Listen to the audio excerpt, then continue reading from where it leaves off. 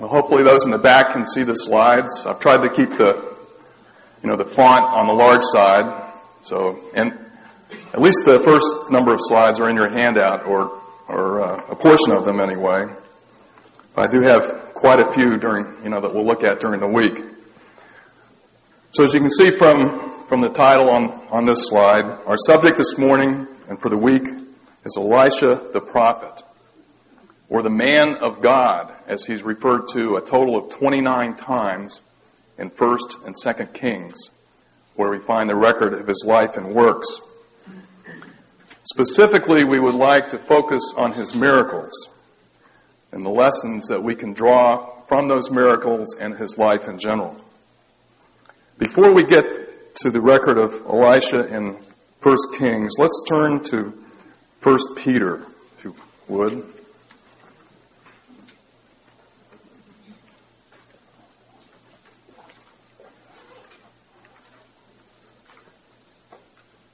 First Peter chapter 1.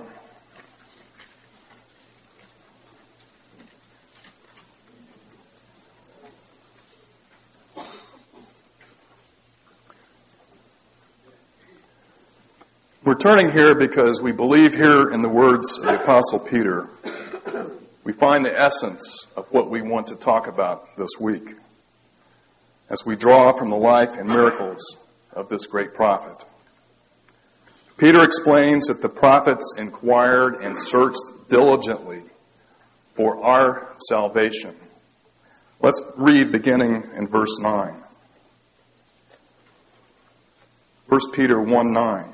Receiving the end of your faith, even the salvation of your souls, of which salvation the prophets have inquired and searched diligently, who prophesied of the grace that should come unto you, searching what manner of time the Spirit of Christ, which was in them, did signify, when it testified beforehand the sufferings of Christ and the glory that should follow.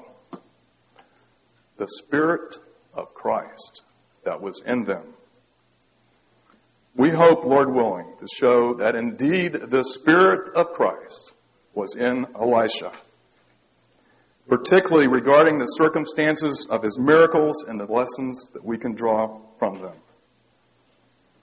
Peter goes on to say in verse 12 that their testimony was ministered not unto themselves, but unto us here and now.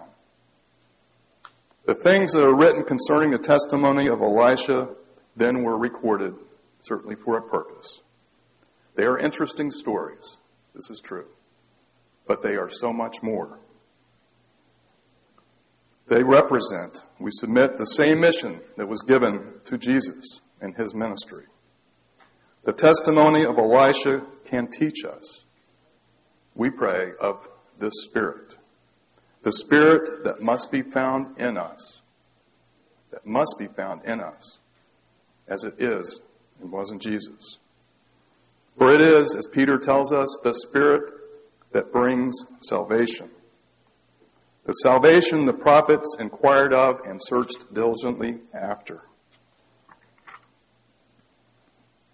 I think we'd all agree that Elijah, his predecessor, was unique in Bible history. Unique as a person of God. I would submit it's just like Elijah, that Elisha too was unique. When the new prophet comes upon the scene, we quickly discover that he was very much his own person and not just a repeat of his predecessor. One author called him an original phenomenon. And so Elisha is unique, and particularly in terms of his miracles. No other person, no other man of God performed more miracles in Scripture, except, of course, our Lord Jesus. And the purpose of these miracles was like his mission. It was to establish at that time, and certainly for us, that Yahweh was and is greater than any other God. All the false gods of Canaan, and particularly Baal, at that time, and especially for his people, a witness to his people who were very apostate.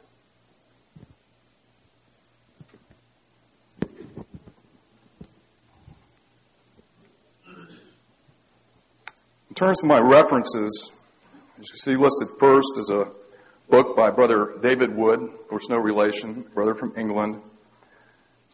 This book was a compilation of articles that appeared in the Testimony in the early 80s, I think a total of 25 articles. Some of you may recall them. The title, as you find listed, it's Elisha the Neglected Prophet. And he calls him that, or titles his book that, because he's primarily comparing Elijah to Elisha and saying there's been so much more written, so much more study of Elijah.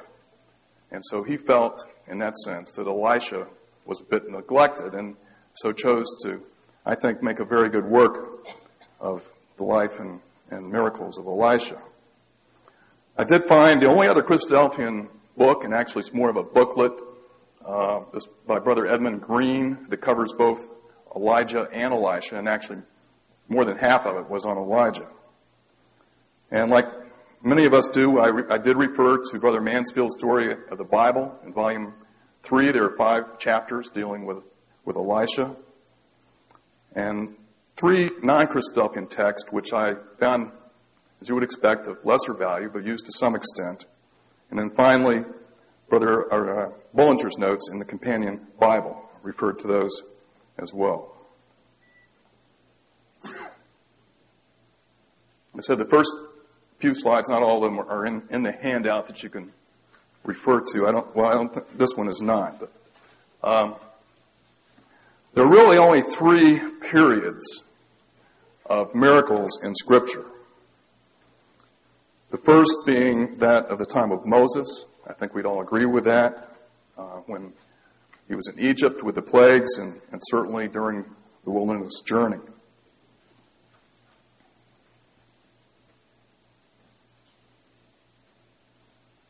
Oops.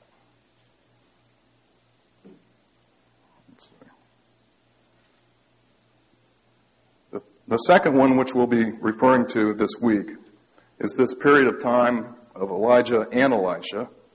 And the last one that is quite obvious, of course, is the third period being that of Jesus and the apostles in the first century. Now, I did admit one exceptional period of miracles, which was quite intense but short. And what would that be?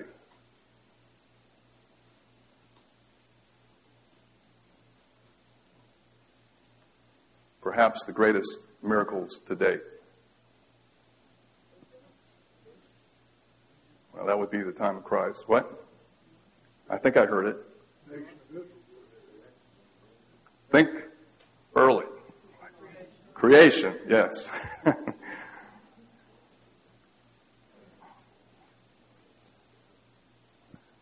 Now, we are looking for another period of miracles, are we not? And we certainly pray that is going to be coming very soon.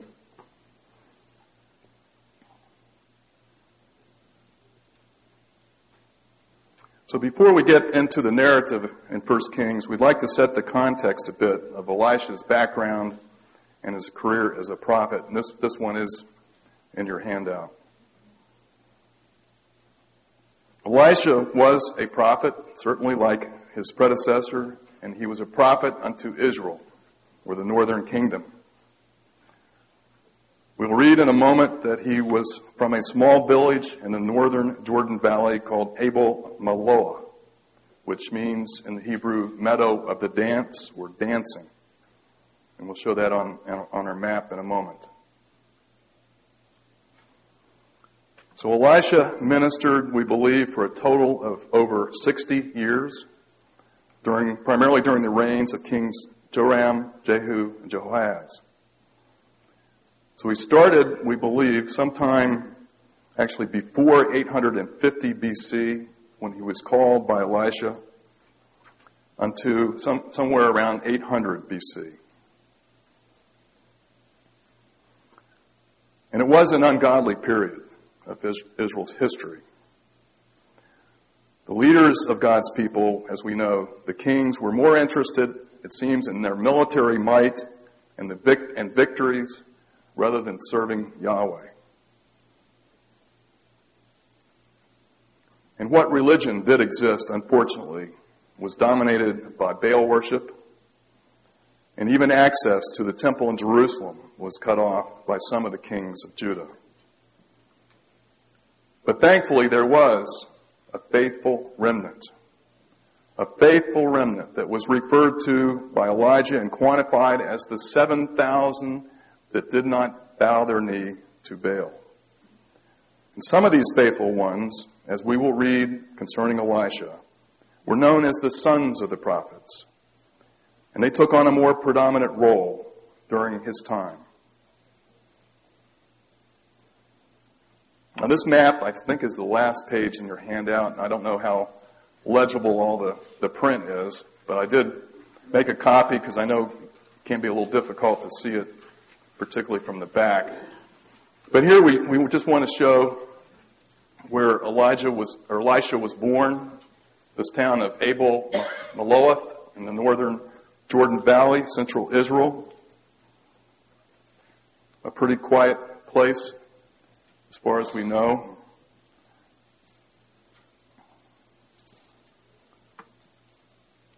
But before Elijah goes to call his successor, Elisha, we find him mentioned just before in 1 Kings 19. So let's turn that up. 1 Kings 19, and we'll just read verse 16.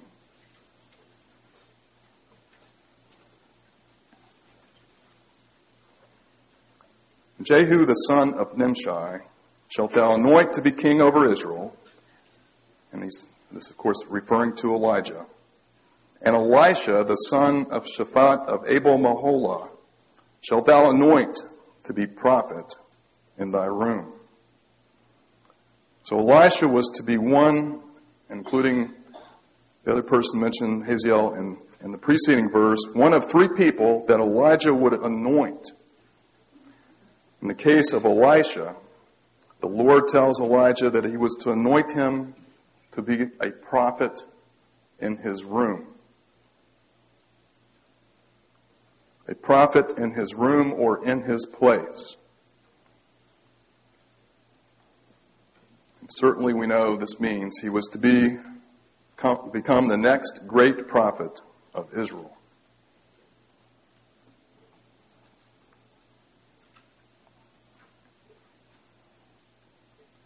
So next we would like to, before we get into the life of Elisha and his call, kind of set the stage a bit, and we'll be looking forward, giving a little preview of his life as far as how he compares to Elijah.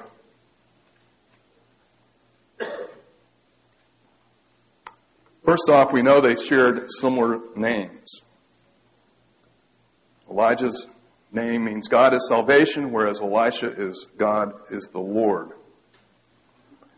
But that is largely where the similarity stops. In terms of their temperament, I would submit, as hopefully we'll see, that Elisha was a calm person overall. He was quieter in his demeanor compared to Elijah. Elijah, as we probably recall, was rather harsh at times. I mean, it was necessary to be that way. He was unyielding and outspoken as he demanded reformation of his people, as he denounced their sin, proclaimed judgments, and called down vengeance from heaven. And he stirred up much of Israel as he intended in the process, and as Yahweh wanted him to do. Perhaps after doing all these things, it made the labor and teaching of this quieter and gentler Elisha more effective.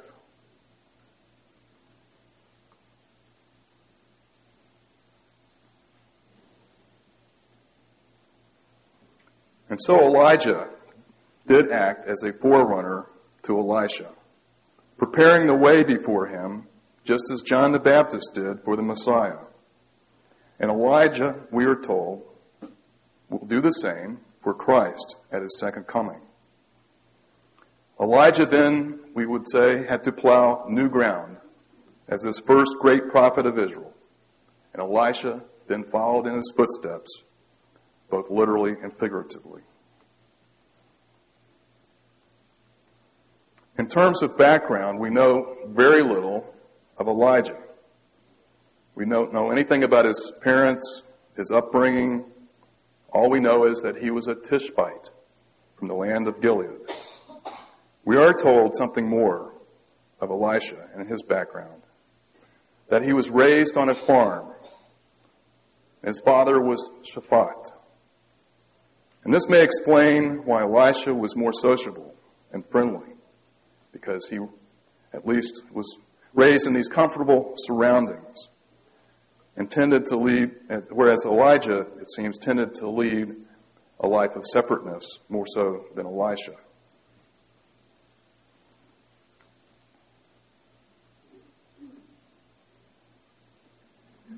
In the first mention of Elijah, we find him, we might say, bursting on the scene, as you might recall.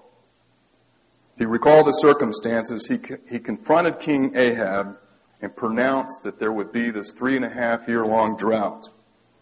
Whereas Elisha became a prophet in a relatively slow transition, as we'll find in a moment. A transition from a farmer to a minister under Elijah. And after his anointing, when the mantle was passed before him, before his first miracle. And finally, and probably least importantly, in terms of their appearance, they were different, as we can surmise at least, that Elijah was described as having long hair, which he vowed to never cut, compared to Elisha, as we'll see perhaps tomorrow, concerning his third miracle. As you might recall, what was he referred to, or what was he mocked as? Bald head, right. So different in appearance. And we can be sure that the earlier experiences of Elisha's life, as well as this disposition of mind, had tended to prepare him, that he had been unconsciously trained for this role by the providence of God. He led a peaceful, but certainly an active rural life, growing up under the combined influence of natural surroundings and a simple family piety.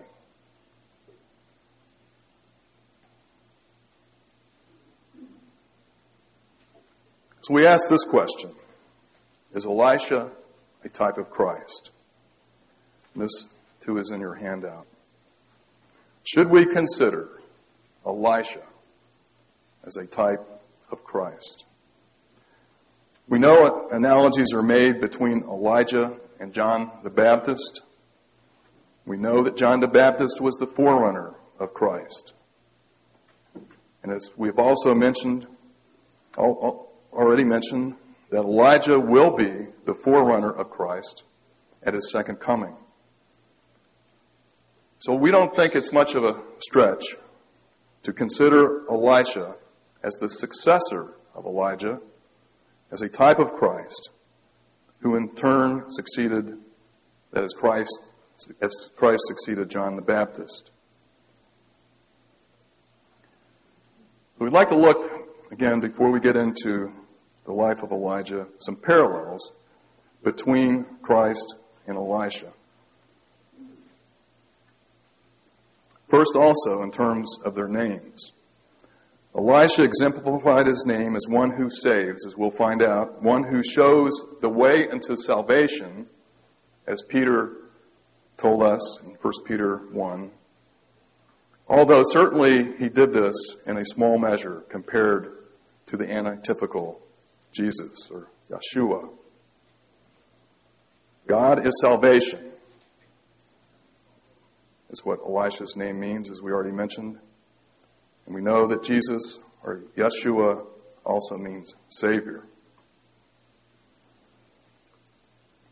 As we examine the life of Elisha, we will see, Lord willing, the characteristics that the prophet displayed in his capacity as God's chosen and anointed servant, just as certainly Christ was.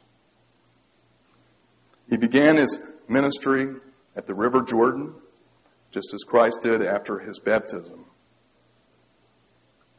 In terms of their miracles, both their first public miracles involved water. In the case of Elisha, it was the healing of the spring at Jericho. In the case of Jesus, turning water into wine at the wedding of Cana. Elisha's ministry, as we'll find, was in large measure to the poor, the unfortunate, as he manifested mercy and compassion to those of both the Gentiles as well as his fellow Hebrews. And through his preaching and his miracles, many of which we'll find have a remarkable similarity to that of the Lord Jesus.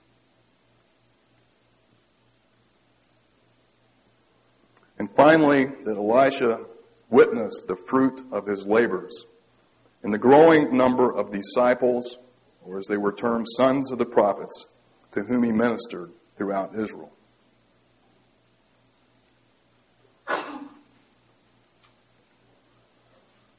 So let's pick up the story of Elisha again in 1 Kings 19. And we want to read beginning in verse 19 of that chapter. 1 Kings 19, verse 19. So he, again, that is Elijah, departed thence and found Elisha the son of Shaphat, who was plowing with 12 yoke of oxen before him, and he with the 12th. And Elijah passed by him and cast his mantle upon him. And he left the oxen and ran after Elijah, and said, Let me, I pray thee, kiss my father and my mother, and then I will follow thee. And he said unto them, Go back again, for what have I done to thee? And he returned back from him, and took a yoke of oxen, and slew them, and boiled their flesh with the instruments of the oxen, and gave unto the people, and they did eat. Then he arose, and went after Elijah, and ministered unto him.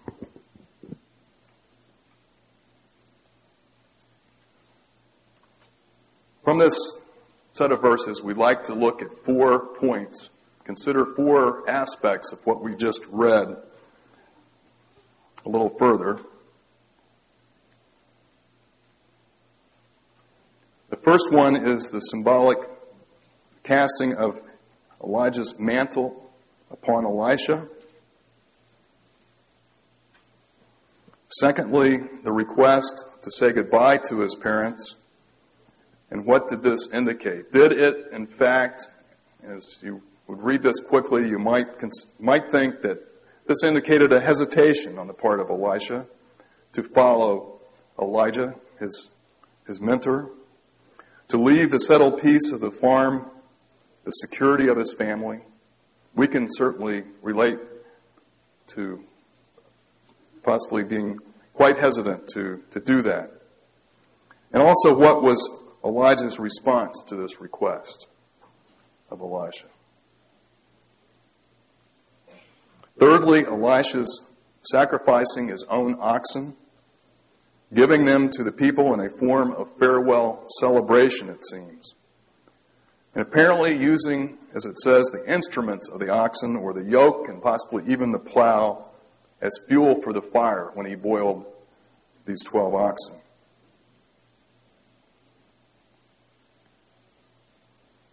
And finally, it's interesting that there is no mention of anointing as such, at least in that literal sense of anointing that was to take place, as we read concerning Elijah, that he was to anoint Elisha. So we'd like to look at these 4 points a little further and see how, in fact, we believe they are related and they support the character of this man, the character of this great prophet. In fact, both of these great prophets, Elijah and Elisha. First, we believe it's obvious from his reaction that Elisha knew exactly what it meant when he found Elijah passing this mantle, his cloak. And we we figure he knew exactly what it meant as Elisha runs after Elijah and then asks permission to say goodbye to his parents. But what of this request? As we said, did it indicate he was hesitant to follow Elijah? What was on his mind when he said, I want to say goodbye. I want to kiss my mother and father goodbye. And we think of the words of Christ concerning that, as we showed in Luke chapter 9. We believe, and I submit, that he did this out of love for his parents and his duty to comply with the fifth commandment. Honor thy mother and father. They had raised him, and he wanted to show his affection and his thankfulness to them before he left. And that's all this was about. He wanted to kiss them goodbye. But what of Elijah's response? It seems fairly negative, does it not? When he says at the end of verse 20, go back again, for what have I done to thee? Brother Mansfield says that this is a Hebrew idiom, and it's actually better translated, go, but mind you return again, for see what a great privilege I have given you. So if we consider this Hebrew idiom, and we know that Elisha immediately followed after Elijah, we conclude there was in fact no hesitation on the part of Elisha. And the third point brings this out even more, where we have proof there was no doubt in his mind, no thought of coming back home. For what does he do? He takes his oxen and boils them in sacrifice and celebration and burns the yoke and possibly even the plow as fuel for the fire. Elisha was determined to follow Elijah, to follow him wherever he went and do whatever Elijah asked him to do as he led him. We fully believe he knew, in fact, there was no going back at this point. There was no reluctance on the part of Elisha to put his hand to the plow, as was referred to in exhortation this morning, to not look back. He knew that there was a greater work to be done, a greater plowing in the fields of Yahweh. That was far more important than what he was doing at his father's farm. So we conclude then that the response from Elijah was only confirming that his call was irrevocable. And finally, what of the anointing that Elijah was to do? We find him casting his mantle upon the new prophet. Now, this would not appear to be actual anointing, would it? It seems to be more, as Brother Wood indicated, more of an adoption. That Elijah was adopting him perhaps as his spiritual father at this point. And actually, we find Elisha addressing him a couple of times as father. We know for a fact that Elisha was chosen of God. And in this sense, it is in this sense that he was anointed. Anointed to be the successor of Elijah as the next great prophet. And finally, we believe that Elisha's calling, or I would submit that it reminds us of the calling of some of Christ's disciples, particularly Peter, Andrew, James, and John, as they left their nets just as Elisha left his plow and his oxen and his quiet life of farming. Let's turn to 1 Corinthians chapter 1. The words of Paul.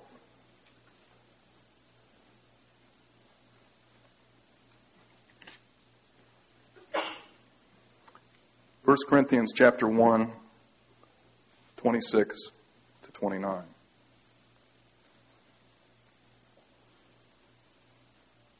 For ye see your calling, brethren, how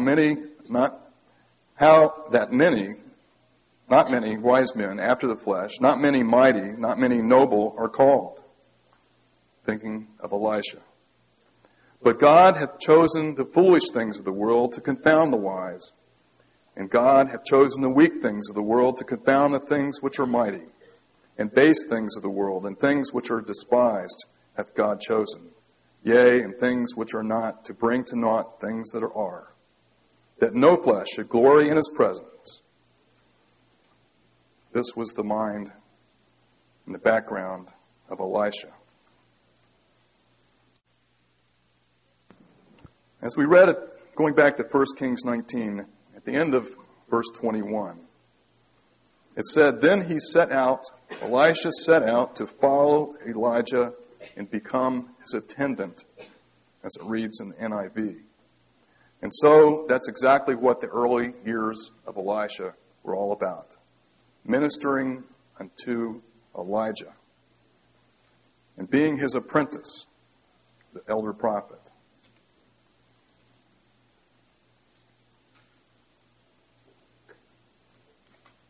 I will not leave thee. He mentions this 3 times. We'll get to that, refer to that a little more in a moment. I will not leave thee. In 2 Kings 3:11, it refers there to Elisha as the one that poured water onto the hands of Elijah.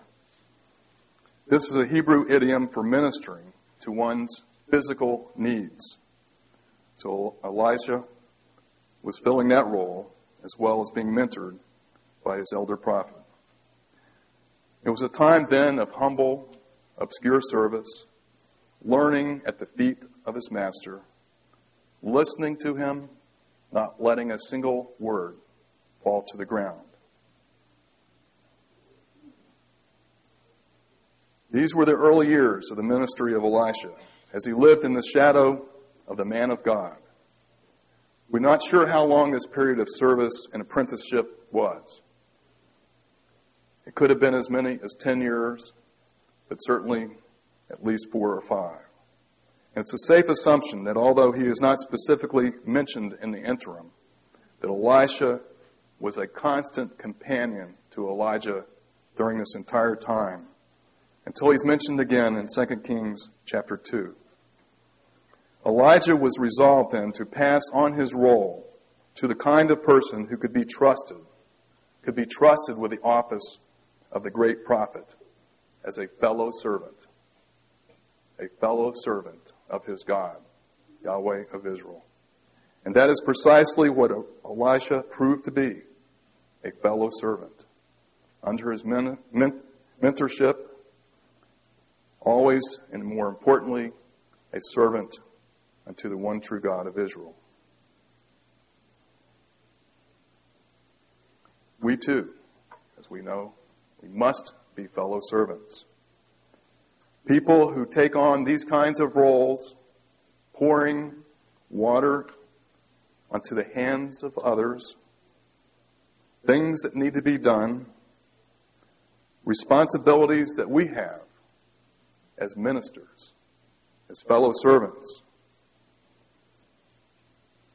doing what needs to be done, no matter what it is. Setting up chairs, locking the building at the end of service, helping someone when they are sick, whatever it might be, tending to their yard or household chores, whatever they need help with, or making that phone call or sending that card when it is most needed. Pouring water onto the hands. An endless number of thankless and quite unspectacular tasks that need to be done.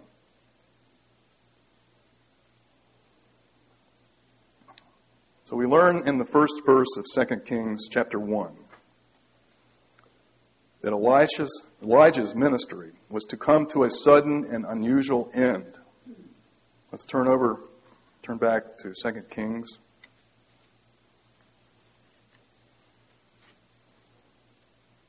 Chapter 2 and verse 1. And it came to pass when the Lord would take up Elijah into heaven by a whirlwind, that Elijah went with Elisha from Gilgal. Now, at this point in Elijah's life, we don't really believe he was old and ready to die. He was not worn out and physically at the end of his life. And in fact, this journey that they're about to make was 40 miles long as they traveled from Gilgal to the River Jordan. And Elisha was determined to go with him, as he knew it would be their last journey together. And we can imagine that they had become very close companions, as we said, by this time. Now, what we find here in the proof of Elisha's faith, even at this point, is that he wanted to stay with his master. And beginning in verse 2, we find Elijah telling Elisha, in fact, to stay behind.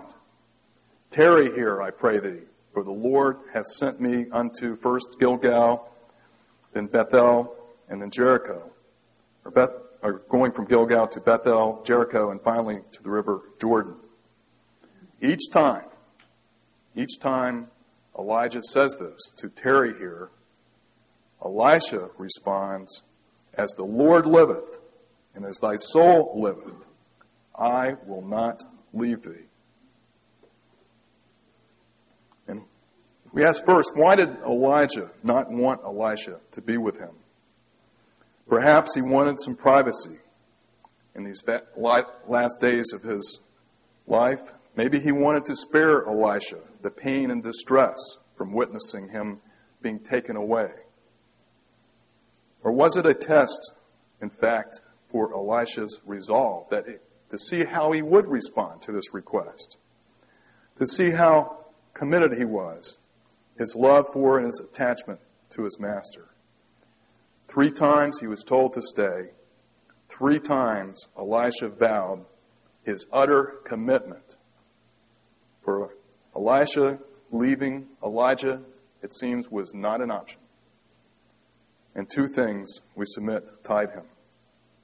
First, as he says, as surely as the Lord lives, he feared Yahweh, and he wanted to stay with Elijah.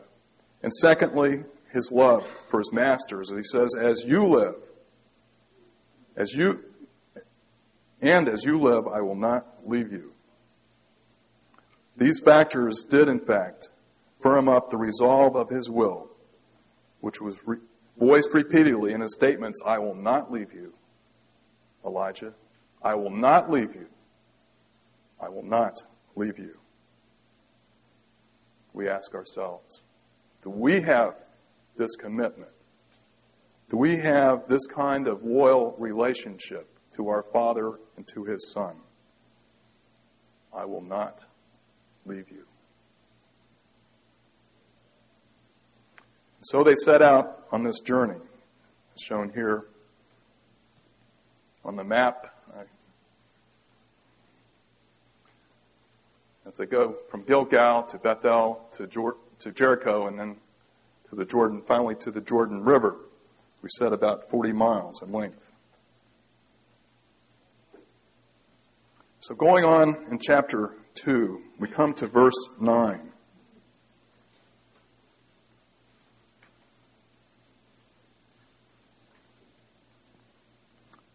2 Kings 2, verse 9. And it came to pass when they were gone over that Elijah said unto Elisha, Ask what I shall do for thee before I be taken away from thee. And Elisha said, I pray thee, let a double portion of thy spirit be upon me. A very thought-provoking question that Elijah asked, and an even more thought-provoking response from Elisha. Elijah, knowing his departure was imminent, asked, What can I do for you before I am taken from you? Again, was this a test of Elisha's character, his real ambition and motives at this critical point in the transition between these 2 great prophets? Just like Solomon, he could have asked for many things. He could have asked for power, just outright power or prestige, but he didn't. He simply said, I want a double portion of thy Spirit to rest upon him. Again, we believe this response showed Elisha's true character. What was this double portion? It's the same word that's used in the context of the inheritance of the firstborn son upon the death of his father under the law. Simply translated, double portion means two parts of the inheritance. Elisha wanted to be regarded then as Elijah's heir, his successor as the true prophet of Israel. He wanted to inherit the spirit that Elijah had received from Yahweh as one appointed and anointed to succeed him. And in receiving this double portion, he became as the firstborn. And again, we think perhaps this is another type of Christ.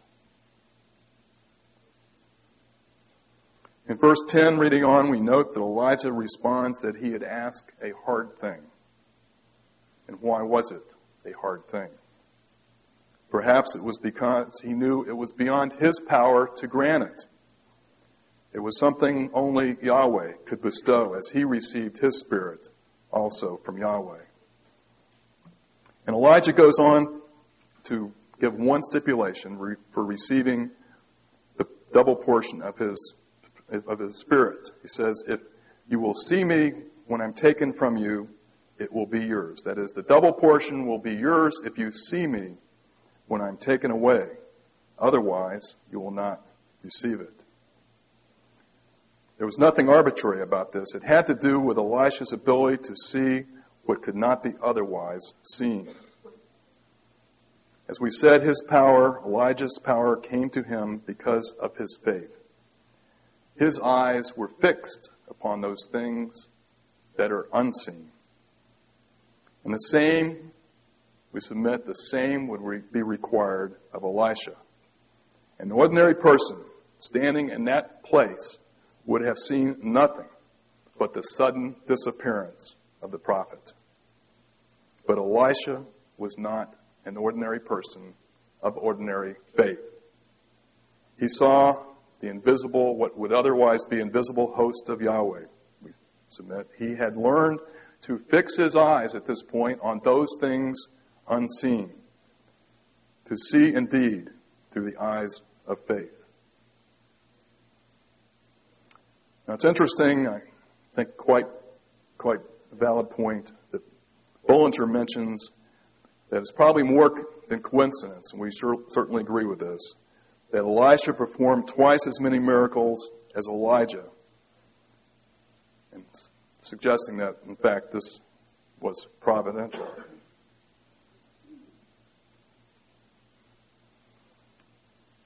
So you have a page on your handout that does list the 16 miracles of Elisha.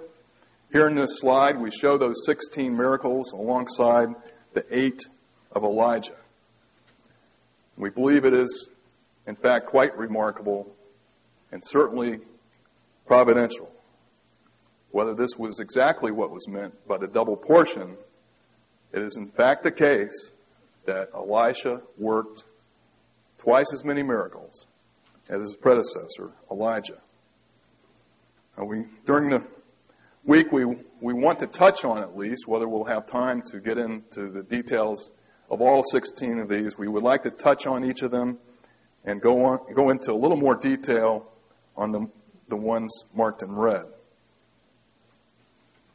And so the relationship of these two prophets ends as Elijah is taken up in the whirlwind, and Elisha witnesses the angelic host, a demonstration, as we said, of his faith. And let's read of that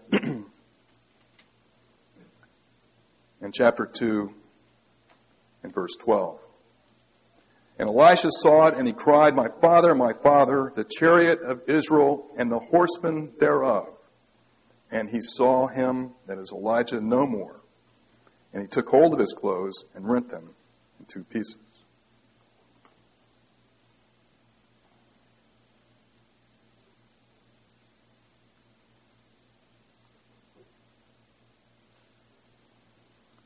As we read on in verse 13, Elisha turns to leave the scene of Elijah's departure, and he sees his mantle had fallen from the prophet as he was taken up in the whirlwind. Elisha picks up this symbol of the prophetic office as he knows it is now his own cloak as the new prophet of Israel. And so, without much warning, Elisha was ready to make the transition from minister to prophet. The circumstances had changed rather quickly as he receives his cue to step from the wings as minister to the center stage. His time had come. No more mentoring, no more learning from his master, no more going back to his farm. Elijah was gone, but Elisha was not left bereft, nor impoverished or powerless. He had the double portion of Elisha's spirit, and a great work lay before him, a life's work as the new prophet of Israel, a daunting task, but he was prepared for it. He was accustomed, even as a child, to hard labor growing up on his father's farm. But this would be even harder work, spiritual work of a different kind. But being with Elijah the last several years had prepared him for it, and he was ready to take on the duties being passed onto him. In verse 14, we have another remarkable incident. It is Elijah's first miracle. 2 Kings 2:14. And he took the mantle of Elijah that fell from him and smote the waters and said, "Where is the Lord God of Elijah?" And it seems in other translations that he actually smote it a second time after asking, "Where is the Lord God of Elijah?" And when he had smitten the waters, they parted hither and thither, and Elisha went over.